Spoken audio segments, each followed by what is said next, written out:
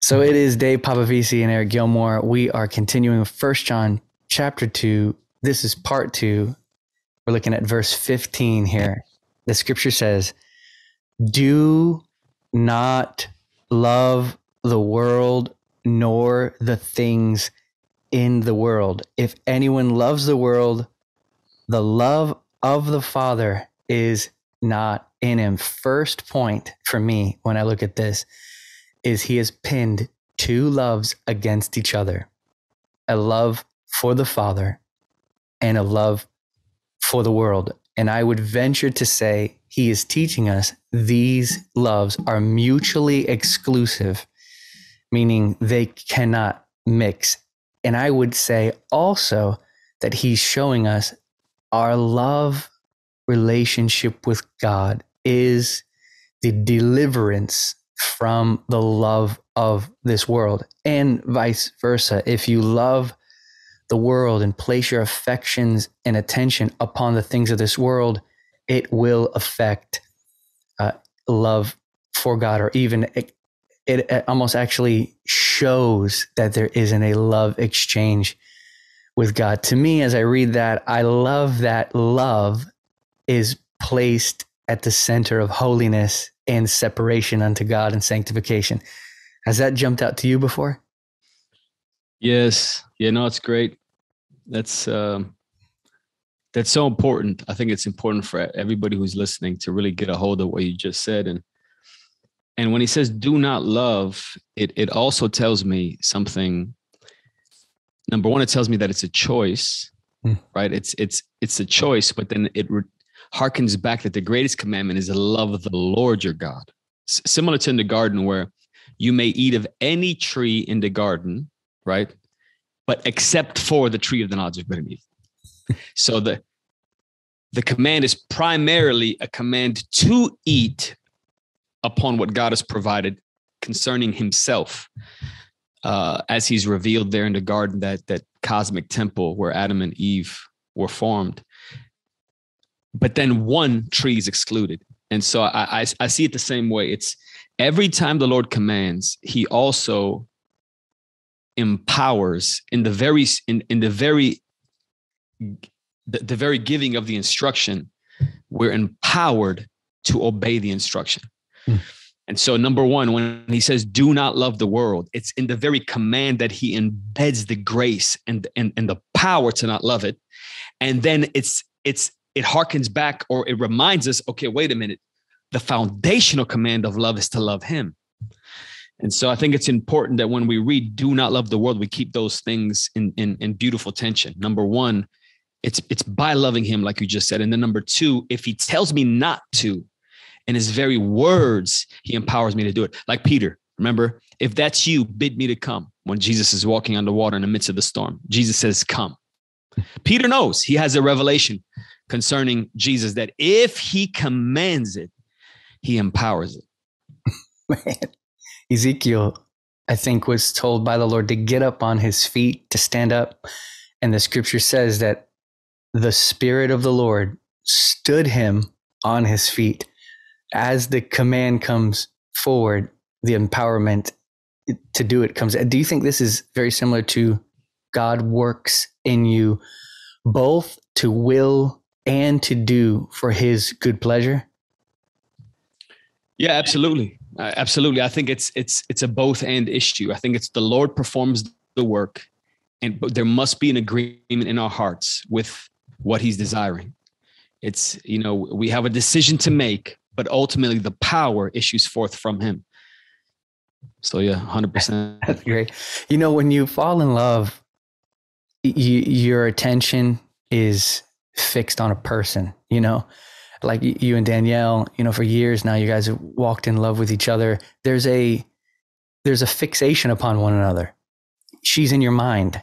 She's constantly involved in everything in your life. Everything that you do, in a sense, has her in mind, because she is your wife, the one that you love. It's one of the expressions of love to integrate all of life with that person, in essence, marriage itself. And so to love the Father I think is irreplaceable, or it's almost you can't say you love the Father and not have him integrated into every decision that you make, because your attention and affection are upon him. And so I think that a lot of people struggle with sin and affections for this lower world because their affection and attention are not upon the Father. It's almost like when Paul writes in Romans, consider yourselves dead to sin, but alive to God. I'm alive to you now. I can perceive you. I can sense you. You now are my attention, not the old man and the old way. So I think that's important too, to show a deliverance from sin in this affectionate attention set upon God. I mean, I know in my life, that has been the deliverance from sin. Have you felt the same thing, that sin has been, overcome in your life by this very means of giving more attention and affection to God? Yeah, absolutely. Absolutely. And there's a couple of things that come to mind. One, Jesus in the wilderness, and even as we'll get into, the lust of the flesh, lust of the eyes, and the pride of life, and how that reminds us of Israel's trek through the wilderness, their own temptations that Jesus conquers when he's in the wilderness. But it's what comes out of him in the midst of that pressure is the word of the Lord that he has been beholding, the living word of the Lord. His fascination is with the Father, which is why the Father speaks of him when he's standing in the Jordan River before he's ever performed any miracle. He says, "This is my beloved Son in whom I'm well pleased. This is the one upon whom I've set my love, who finds his ultimate, contentment and satisfaction in me," as the Father would say. And so it's a war for beauty. There's a reason where even in the Ten Commandments, make no graven image. We see Moses going up to the mountain, right? Soon after the deliverance. I mean, it just shows us how somebody can be powerfully delivered or have a powerful revelation of who God is. And there is a cosmic wedding ceremony of sorts at Mount Sinai. And Moses goes up to behold God, and they're sitting there in the camp, and they start to get bored. Do you know what I mean? Like, it's almost like they have an itch, like what's next, what's going on? And that unsurrendered carnal nature on the inside of them that they have not yielded up to the Lord, let's make an idol. And so they make the golden calf, and the Lord says, don't make any graven images. The idea is that if we are beholding his beauty and we're fascinated with his beauty, we won't look to another. But I think it's so easy for us to adopt the graven images that this Antichrist world system creates to replace what God alone must be to us, right? The creator and the creation, and how we perfectly fit together. And so it's a war for fascination. It's a war over fascination. It's a war over beauty. And that's why when Jesus is tempted, right, in the wilderness, and certainly I can, of course, in our own lives, what comes out, right? It is written from the mouth of God, right? It's that's what comes out. What comes out is what he's fascinated with. That's beautiful. I remember reading Adolf Safir said that in the wilderness, Jesus showed us that the word of God was both his sword and his tent. He hid in it and he fought with it. So it goes on here. All that is in the world, the lust of the flesh, the lust of the eye, and the boastful pride of life is not from the Father, but is from the world. Can you touch on all three of those and kind of give people an understanding of what these three things are? Yeah, for sure. So I think even when we talk about the world, when he says, do not love the world, and then he mentions these three things, the lust of the flesh, the lust of the eyes, the pride of life. And then again, these are from the world, not from the Father, but the world. I think it's important for people who are listening to understand he's not talking about like creation in general. He's not talking about like a meal that you enjoy, or, going on a date with your wife, or, playing basketball with your son or something. He's talking about an invisible demonic network. It's a system at play that, and I'll just read this. I'll read this from Ephesians chapter 2, just to give a little bit more imagery for those that are curious, like, what is he talking about?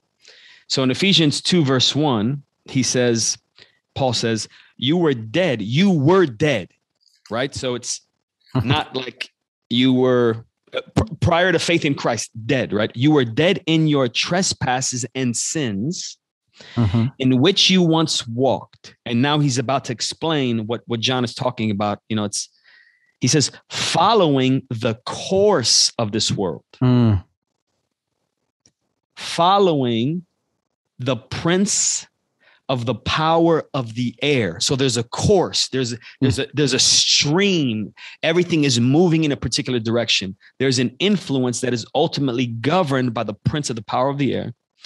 The spirit, it's a spiritual realm, it's a spiritual world that is now at work in the sons of disobedience, among whom we all once lived in the passions of our flesh, carrying out the desires of the body and the mind, and we were by nature children of wrath like the rest of mankind. And then he goes on to say, but God, being rich in mercy because of his great love. And so that to me is Paul talking about the same, he's describing the same imagery. This is the world system. We were dead in sin. There is a course of this world. There's a system that is contrary to Christ, the revelation of Christ, the will of God.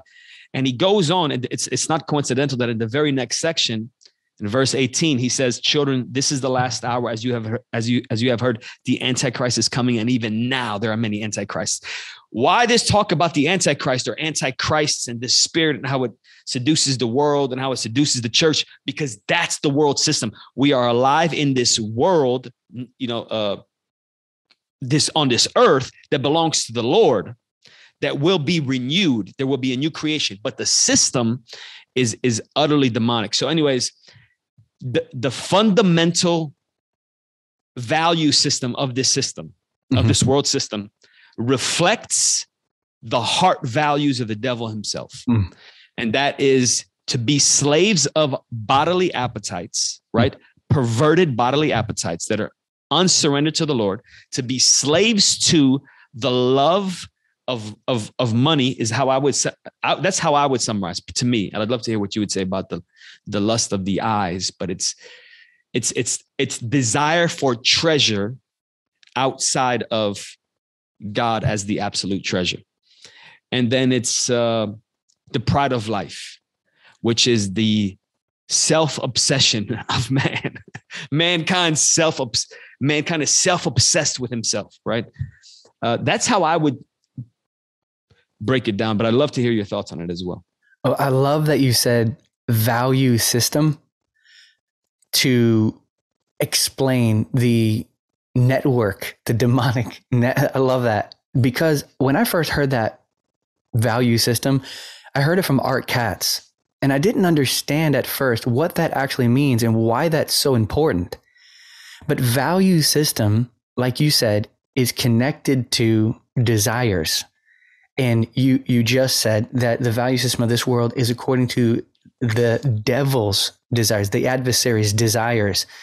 And I really feel like that right there, understood, changes the entire ball game for Christians to understand value system is everything to us. What is important to you? How do you see things to be valuable and what's not valuable?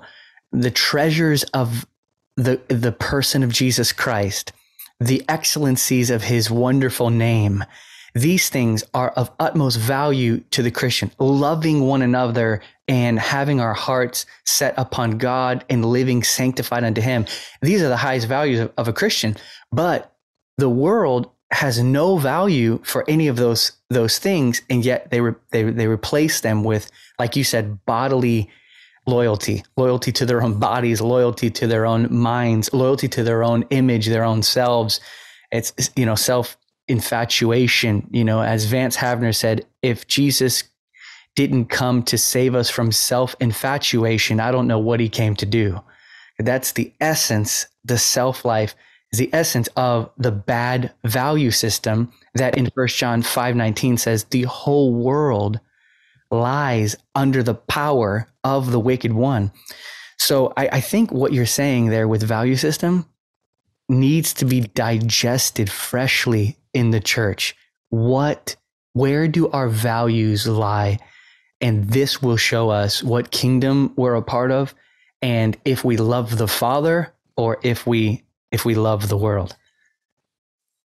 Yeah, no, that's really good. And it's really important, I think, especially in our generation, as, you know, dark is getting darker, you know, light is becoming lighter.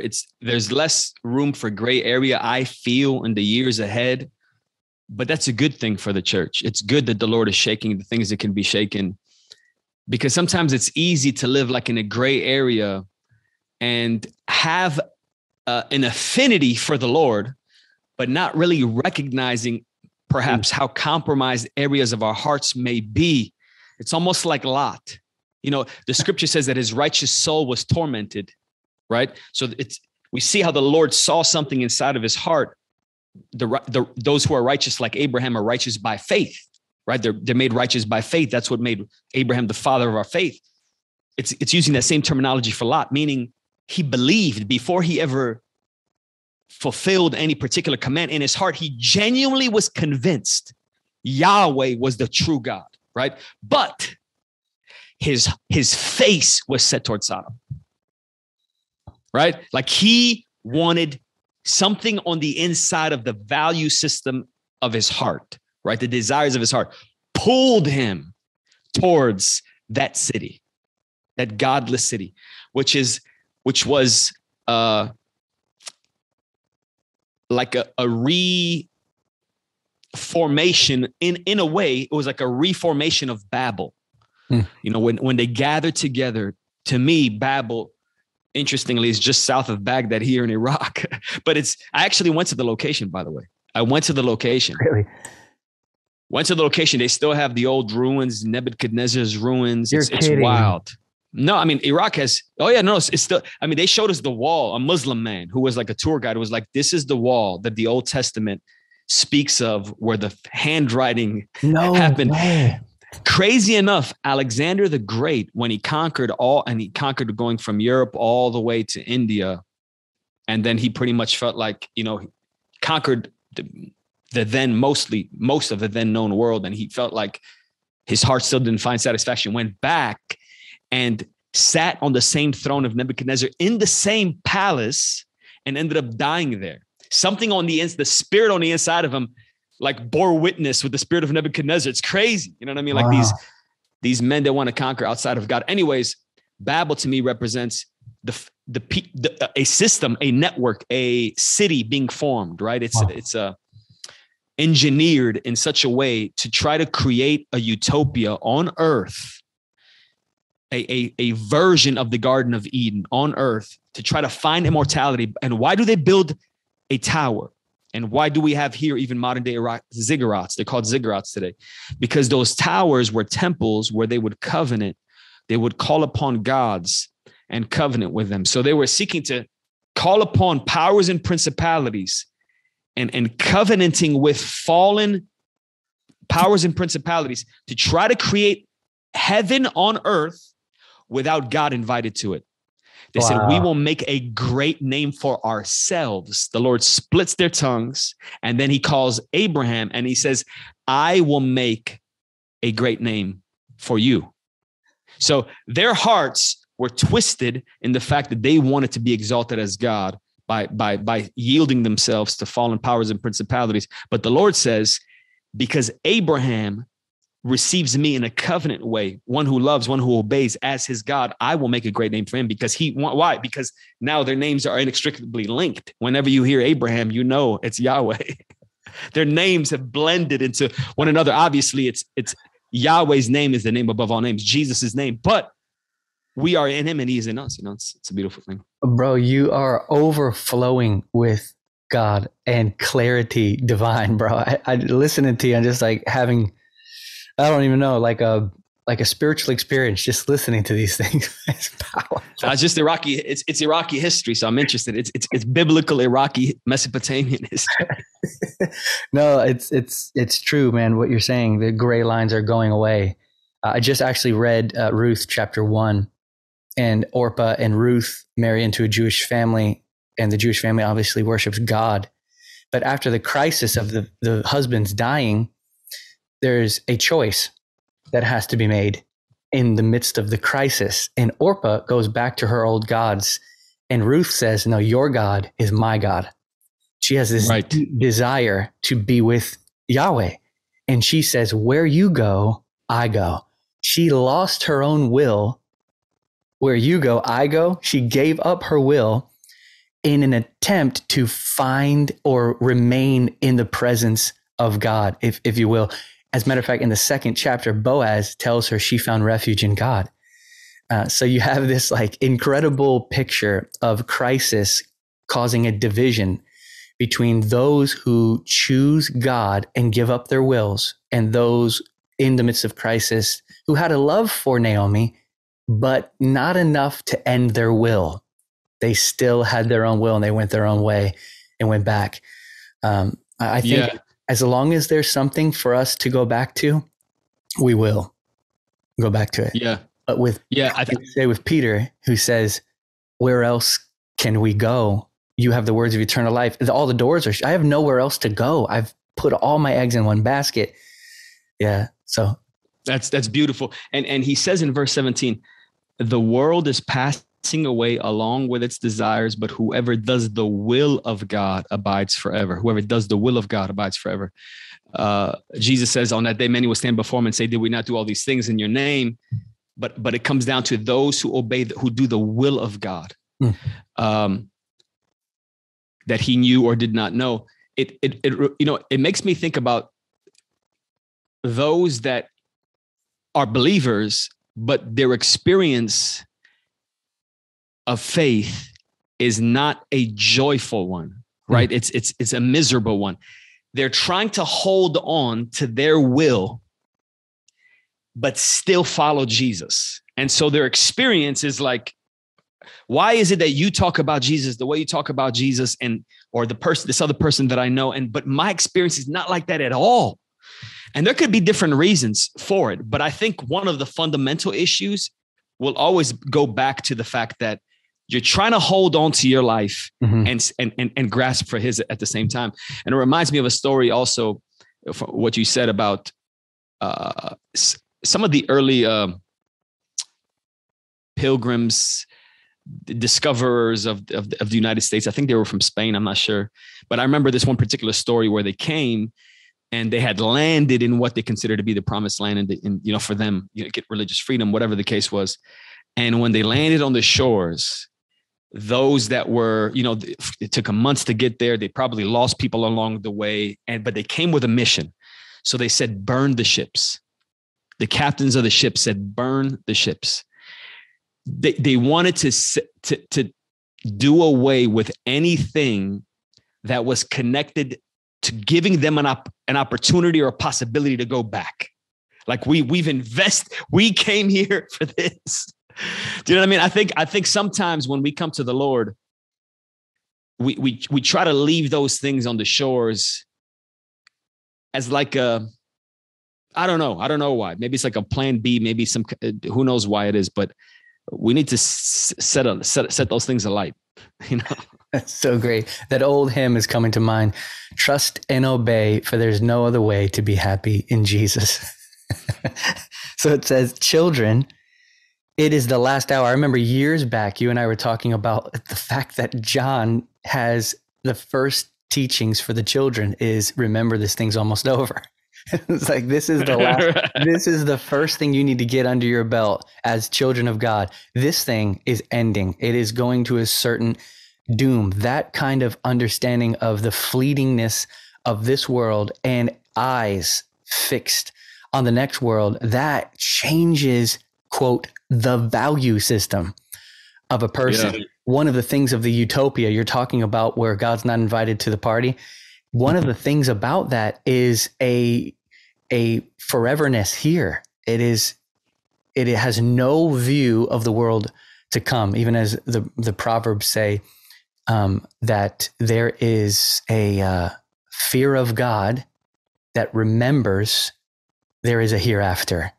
The fear of God remembers there is a hereafter.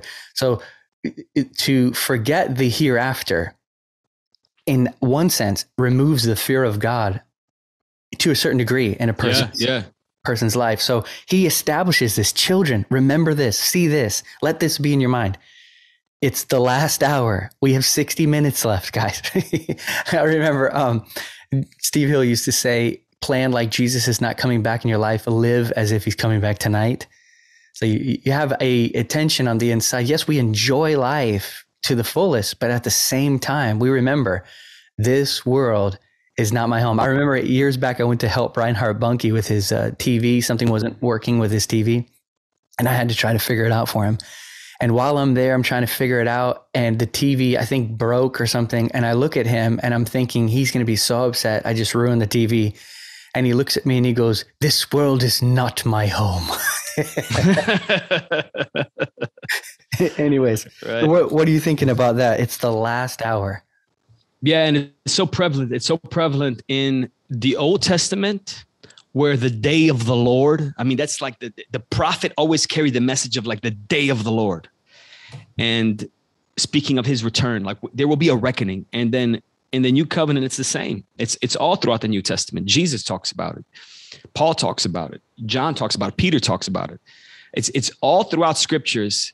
The Lord is seeking to bring us back to that reality so that we don't fall asleep.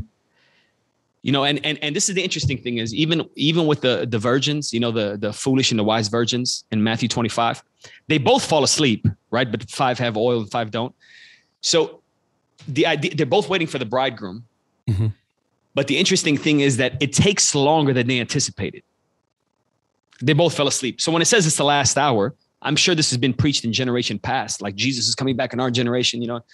And one thing we know for sure, we're closer now than we've ever been. And we should also, as the sons of Issachar and as Jesus instructs the Jews of his day, pay attention to the signs of the times, because I do believe there are prophetic things that the Lord is doing in our generation that have never happened, speaking of his return. But even if it's not in our generation, it's our last hour, right? Like if you're alive and you're listening, like this is your last hour. And so, yeah, for sure. That's so great. It really teaches you to number your days so that you can present to him a heart of wisdom. There's something about it. I remember reading Fenelon's letters, and he says, tomorrow you're not promised. And even if you do have tomorrow, it's not yours anyways. It belongs to the Lord. So he says here, just as you heard, the Antichrist is coming. Even now, many Antichrists have been or have appeared. From this, we know that it is the last hour. He unites together the lateness of the hour, the setting of the sun, with the rise of antichrists. The opposition to Christ rises as the sun sets. The lower the sun gets, right, the higher the rising of opposition. That's a good illustration. Yes. So he says they went out. Look at this, man. They went out from us, but they were not really of us. For if they had been of us, they would have remained with us, but they went out so that it would be shown that they all are not of us. Are you seeing in this that these antichrists were possibly part of the church at one time, or do you see something different? Yeah. No. So I agree. I think what he's talking about, so he's starting by speaking to believers and saying, do not love the world. Be aware that we are living in a world system that is being governed by the value systems of the fallen prince and power of the air. And then he goes on to talk about that, right? So and you said there are competing loves. Mm-hmm. They are mutually exclusive to one another. And then he starts to talk about the Antichrist, both as the man, right, that is the competitor to the Christ, right? The demonic bridegroom, because he has the great harlot as his bride, which is in essence the world system. The world system in the book of Revelation is coined or given a term, the great prostitute or the great harlot, with whom all the kings of the earth commit adultery and fornicate, right? They are made rich by her. Mm-hmm. She gives them pleasures. She promises them things that she's not going to be able to keep. And the Antichrist is the groom, right? The demonic bridegroom. So it's this, we see this comparison and contrast, but it's also, I believe, the men that ultimately rule the world system. It's the man, but it's ultimately the men. And he goes on to say in this section here, he speaks about seduction and deception in the church in this section from 18 to 27, 28. And so he and not just him, Paul talks about it. I know John talks about it. Peter talks about it again. Other authors of the New Testament talk about it, about how seducers, deceivers, Jesus says false prophets will rise up and deceive many. They will rise up and deceive many. And I do believe that he's talking about a spirit of seduction and a spirit of deception that's always been present in this world system. But like you said, as the sun is setting, this spirit of delusion and seduction is rising. Mm-hmm. And let me say this. Yeah, I'm sorry. But to the degree that the heart is compromised by the love of the world, seduction is made possible. Seduction, because I know somebody may be like, okay, so what should we be paranoid then? Should I, as a believer, should I be paranoid in light of the last days and the spirit of seduction and deception? It's to the degree that our hearts are bent away from the love of God and fascination with his beauty and towards, like Lot, our face or our heart's inclination set towards Sodom, this world system. To that degree, we make ourselves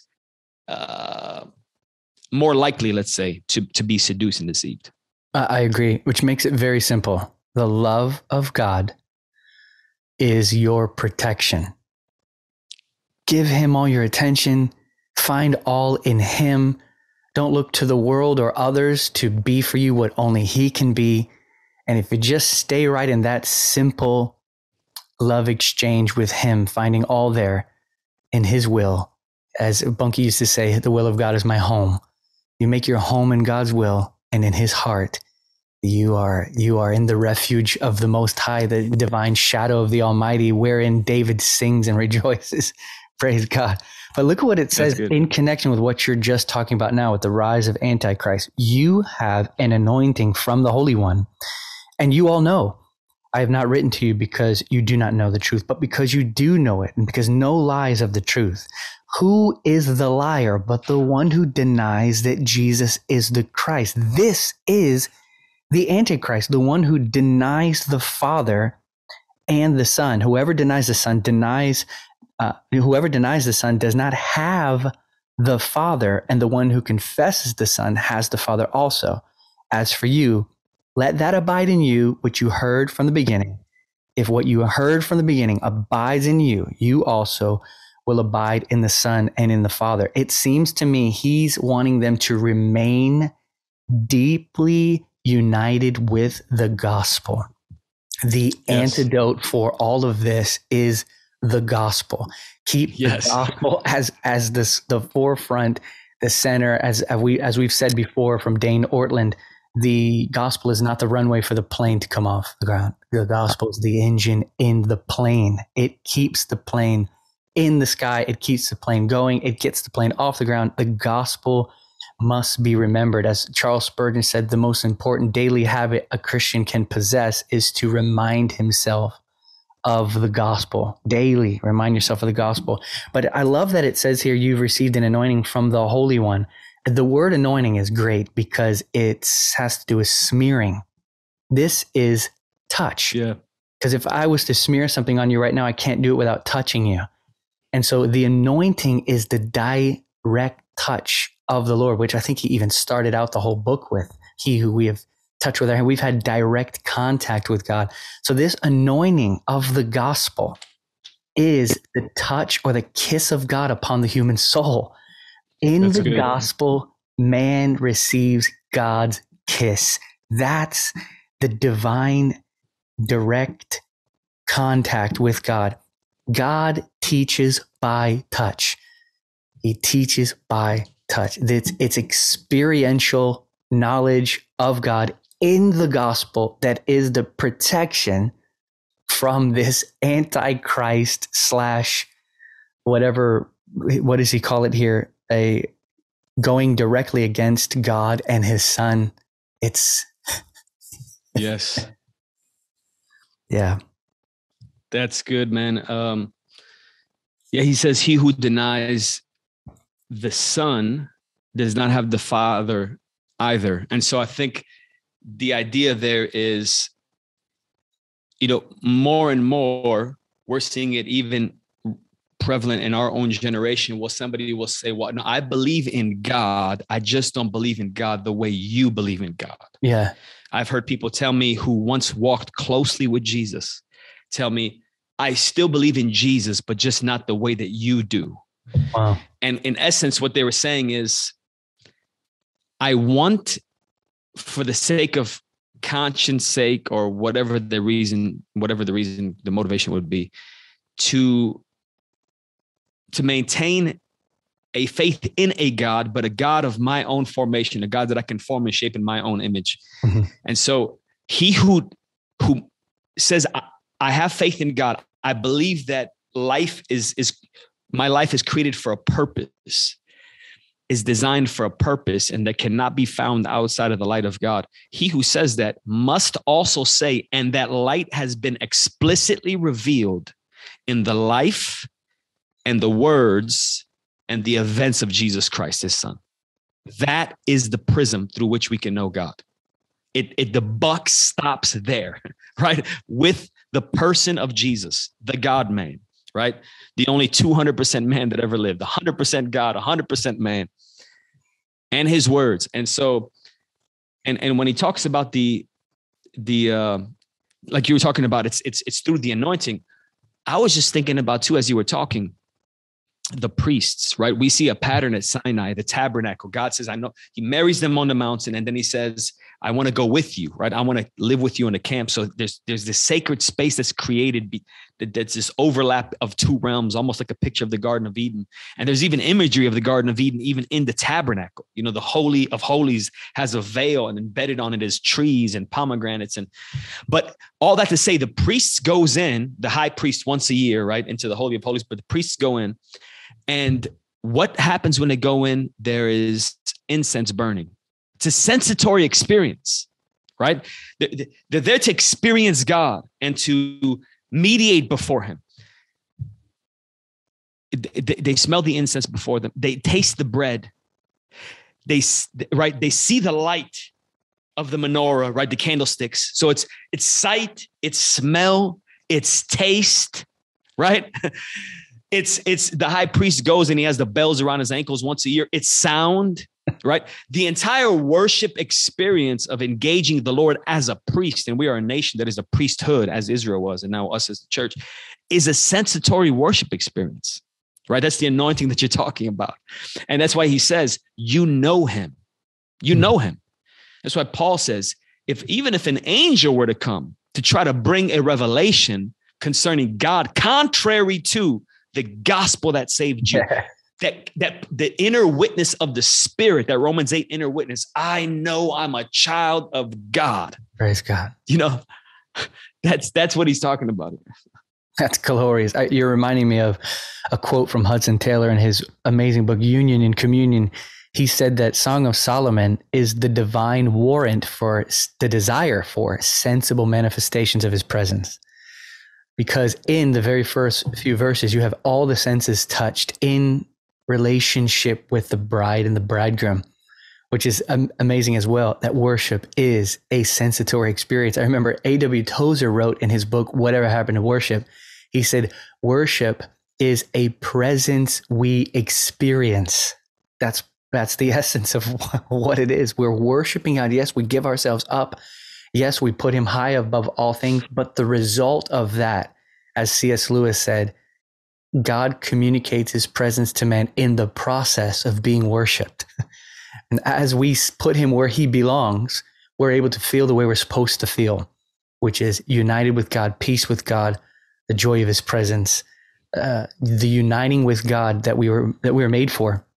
But he goes on here and he says, this is the promise which he himself made to us, eternal life, which we know is not just life that lasts forever, long lasting life, but to know him, as Jesus tells us. As a matter of fact, John's the one that told us Jesus ever said that this is eternal life, that they would know you and your son, or know me and the one who sent me. These things I've written to you concerning those who are trying to deceive you. This is one of the reasons why he even writes the letter, is to protect them from deception, accepting anything or moving beyond the gospel. The gospel is, like you said, the buck stops here. This is the foundation. This is the continued faith. I just heard today from David Pawson. Do you ever listen to him? David Pawson? I've read some of his stuff. Yeah. Yeah. I haven't heard, but I've read.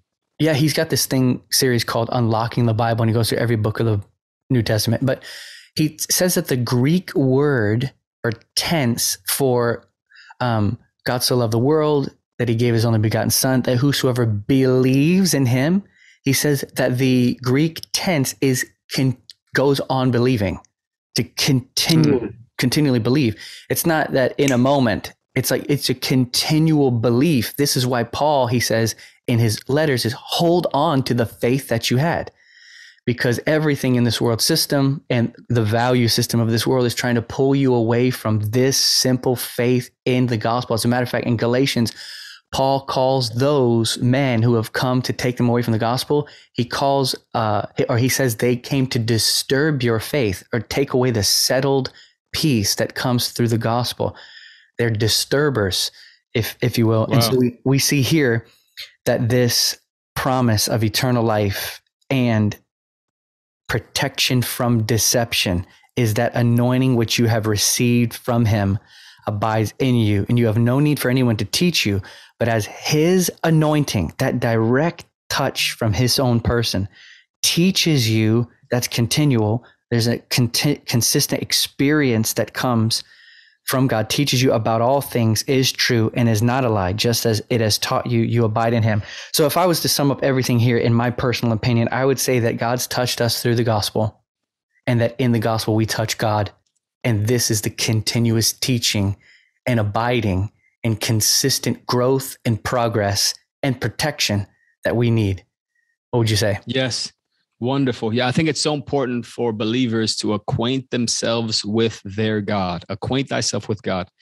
And like you mentioned, to really immerse ourselves in the understanding of the gospel, to ask the Holy Spirit to reveal these simple yet deep truths to us, because the entirety of Scripture is really the unfolding of the gospel. The gospel can be shared in a 5-minute message, 3-minute message, right? Just the elements of the core gospel, 60 seconds even.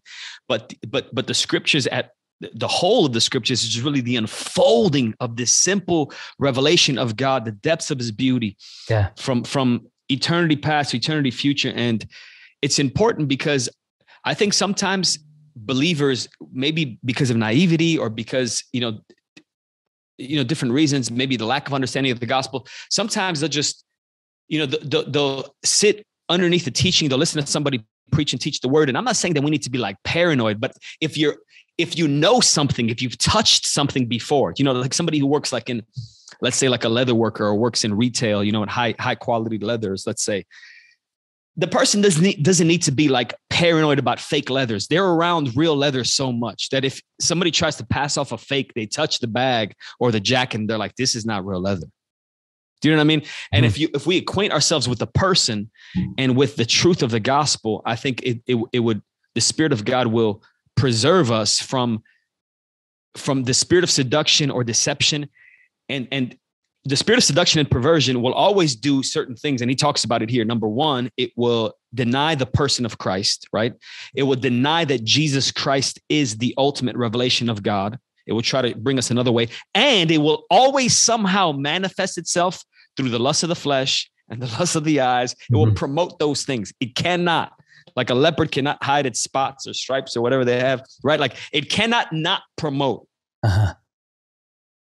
It's internal value systems. It'll always bleed out to that. And so I think it's important to say that. And I know you and I both, hello. Yeah, Yo. I'm here. You there? Yeah.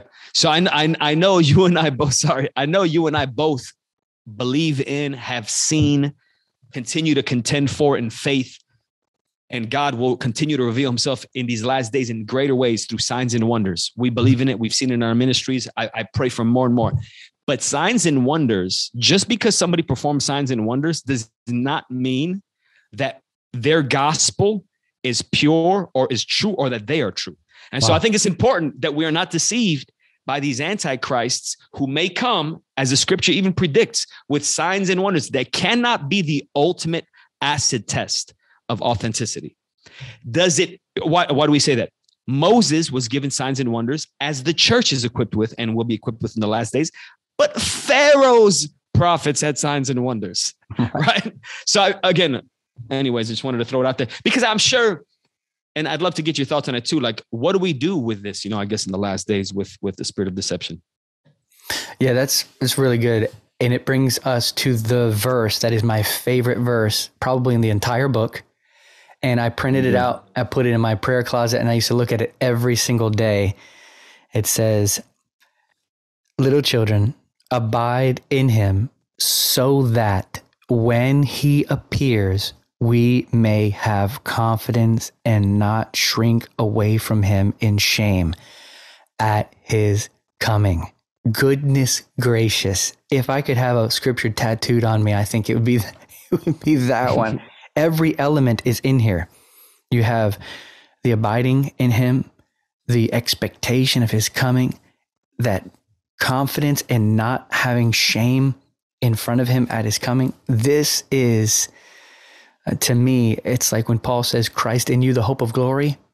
He's showing you that your present experience with Christ is the evidence of the return of the Lord. Or like in Romans, when it says the love of God is shed abroad in your hearts by the Holy Spirit, he says this right after he's speaking of evidence that God is real, or that he's coming back, what he would call hope, the expectation of his return. And I used to always wonder, why does he say, in connection with the expectation of the coming of the Lord, why does he say the love of God has been shed abroad in your hearts by the Holy Spirit? And it hit me. Your taste of the Holy Spirit, your experience of the Holy Spirit is the reality of what's coming. He is the foretaste of glory divine. All of your confidence in what's coming is connected to what you have right now. And the more I present myself before him now, the more I'll be ready to be presented to him when he comes. And the conviction that I have that Jesus will actually split the sky comes from him splitting the sky in my life every day. An experience of his presence, his spirit in my life, my abiding in the Lord makes the coming of the Lord real to me. Otherwise, it just gets filed away in the, Santa Claus file, where it's just kind of something that you don't really have a connection with. And some people feel so removed from the Lord or the coming of the Lord that they're like, yeah, I just can't even I don't connect with it at all. Some people have even went so far as to preach against it and say, the kingdom is here now. There is no coming of the Lord. But it is coming to the Lord every day that puts in us a conviction of the coming of the Lord one day. That's good. So here's a question. Would you say that it's necessary, verse 28, little children, abide in him? Would you say it's necessary for us to have confidence to pursue him unto abiding, which creates a confidence in us on that day? Do we need confidence to even abide, or does abiding create confidence? I think we have in the gospel confidence to come to him. Doesn't it say or tell us that we approach the throne of grace with confidence that we might receive in time of need? So the gospel is where we see the grace of God. So in the gospel, we as believers have confidence before God, but in grabbing a hold of the grace that I experience in that confidence in the gospel, I receive confidence for his coming. That's why he follows with, if you know that he is righteous, you know that everyone also who practices righteousness is born of him. There's a confidence in the gospel that brings me confidently before God, that gives to me a confidence of God and with God in my life with God. What would you say that the same? Yeah. No, it's great. That's great. Yeah, I agree 100%. Confidence, man. Confidence. Bro, today was crazy. No, it's scriptures. The scriptures are wonderful. So it was alive. Would you pray for the people? Maybe whatever you can remember of the things that we touched on, just kind of pray for them. Yeah, sure. And even these last couple of verses here. Thank you, Lord. Thank you, Lord, that we are children. We are your children. And that gives us confidence. The fact, what a great love, even as the next chapter 3, verse 1 says, what a great love that you have bestowed upon us, that you would call us children of God. We are your children. We are your beloved. Thank you, God, that creates inside of us a confidence that we don't earn, we can't earn, but by virtue of the blood of your Son on the cross.